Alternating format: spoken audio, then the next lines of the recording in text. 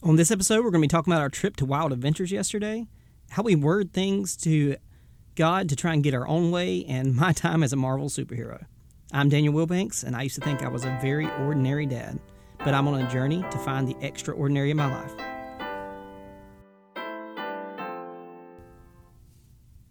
Hey guys, welcome to the show. I know this is coming out a little later than usual, but that's because we took a trip to Wild Adventures yesterday as a family, and we got back very late. Normally I record on Saturday nights, and we didn't get back in until close to 11, so I was ready to go to bed. I was worn out. I'd been going around the park chasing kids all day, and I decided I was going to wait until this afternoon to record. So if you're one of those people who watches or listens right when it comes out, then I'm sorry it's a little later than usual, but it's going to be a great time. We had a blast at Wild Adventures yesterday. It was myself, Amanda's mom, one of our best friends and her kids, and then Lucy brought one of her best friends, Allie, along. So each kid had somebody right around their same age that they could play with, and we had a really good adult-to-kid ratio, so we were able to split up with the different age groups and do things that were appropriate. And if you haven't been to Wild Adventures in Valdosta, Georgia, it's a really good park. Don't sleep on it. It's not Disney, but it's got this feel almost like a giant fair. That's better. Plus, it has a water park. They have some really good shows, and they put on good concerts. And the tickets are very affordable, very inexpensive. So I would highly recommend it. It was very fun. Everybody had a blast. And I can't wait until we go again. This was one of the first trips, I think, where nobody had a major meltdown or was super stressed.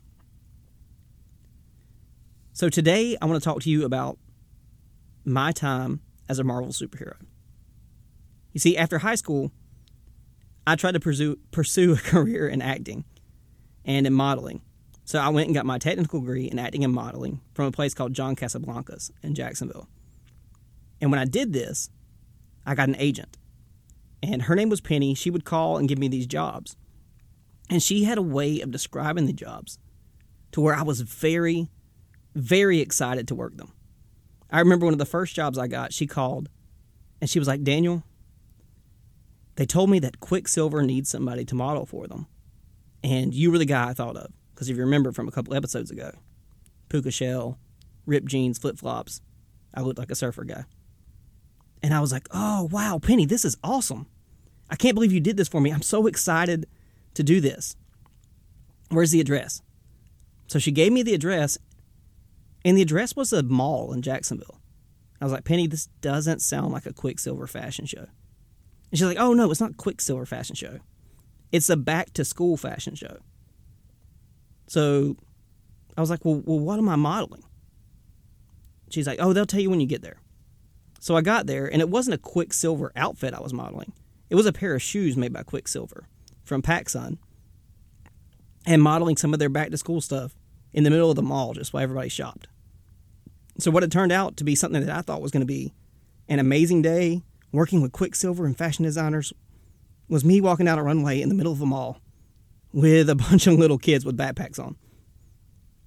But I was like, hey, it's the first job. You never know who's going to be shopping or who's going to see me.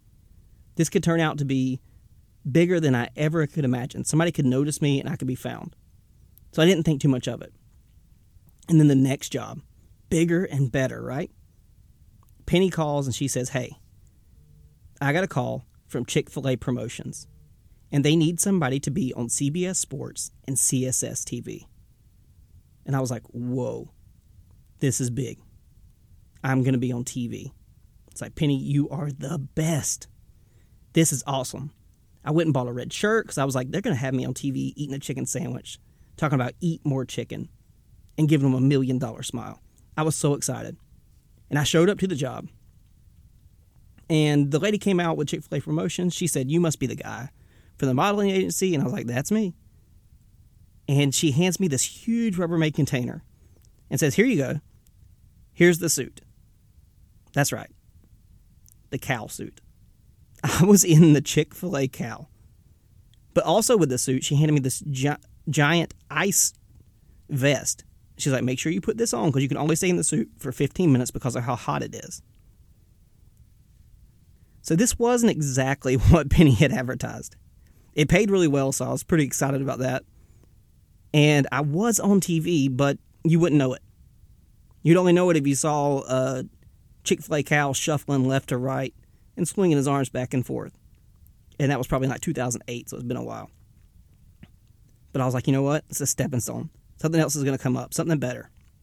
So when I was sitting at home one day, and Penny called and said, Daniel, I just got off the phone with Marvel, and they need somebody to make an appearance as Spider-Man, swing through, sign some autographs, stay a little while, talk to some kids, sign some more autographs, and then take off.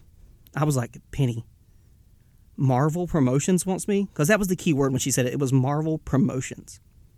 And if you ever have an agent and they say the word promotions, it's probably not as big as you think, but I was excited. I said, give me the address, I'll be there. And she was like, oh, by the way, if anybody asks how tall you are, you're 5'10". Because 5'10" was the minimum height. And I'm like 5'8.5", 5'9", if I'm wearing Crocs. So I had to lie about how tall I was, but I was so excited.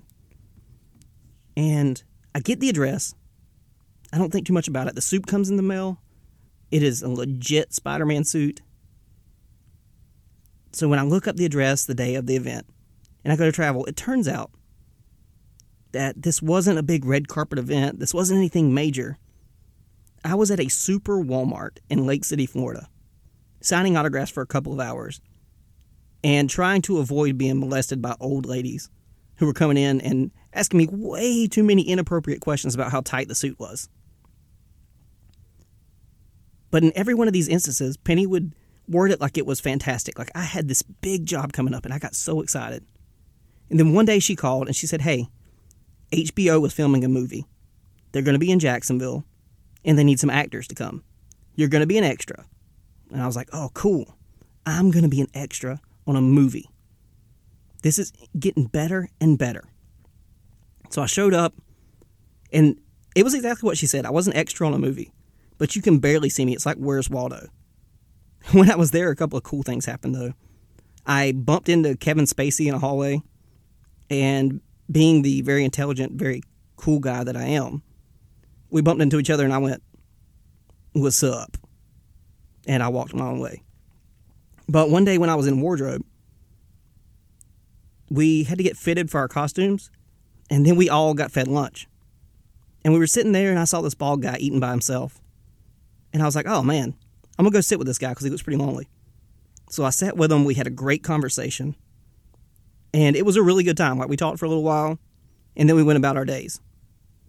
And one day, when my brother was over at the house, I saw him watching the show X-Files.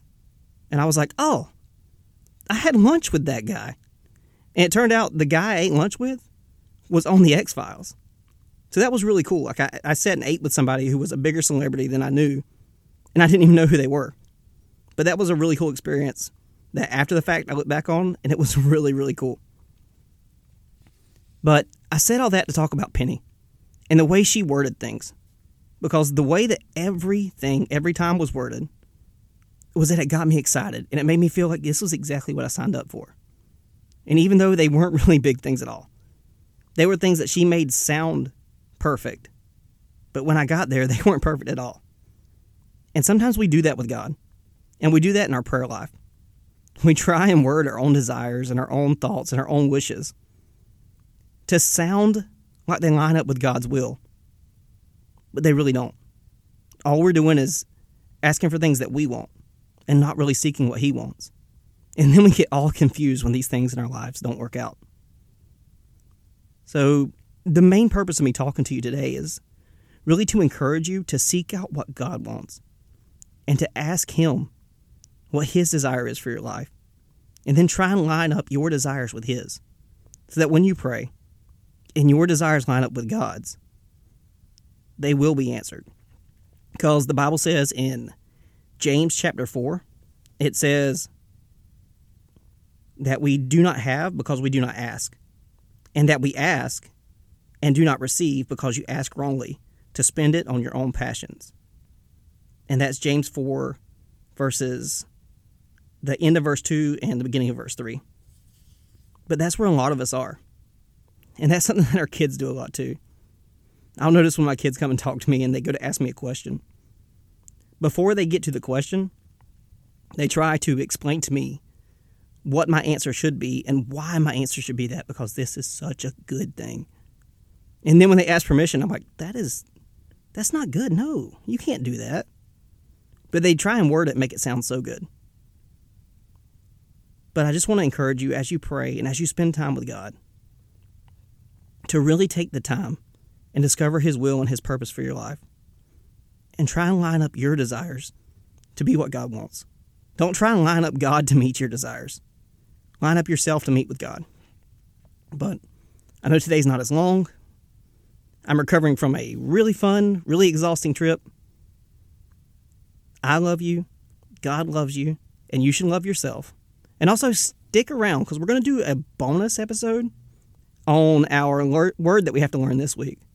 And it's going to be good because I actually have to learn 2 words because there's a tie between Germany and Spain. So I'm going to have to learn a German word and a Spanish word, but I'm going to learn it from Catalan because I know that's where the listeners are listening from.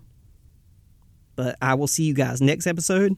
I love you, and make sure you listen out for the bonus episodes where me and the kids try to pronounce these words that we are going to definitely pronounce wrong. See you later, guys. Thank you for listening.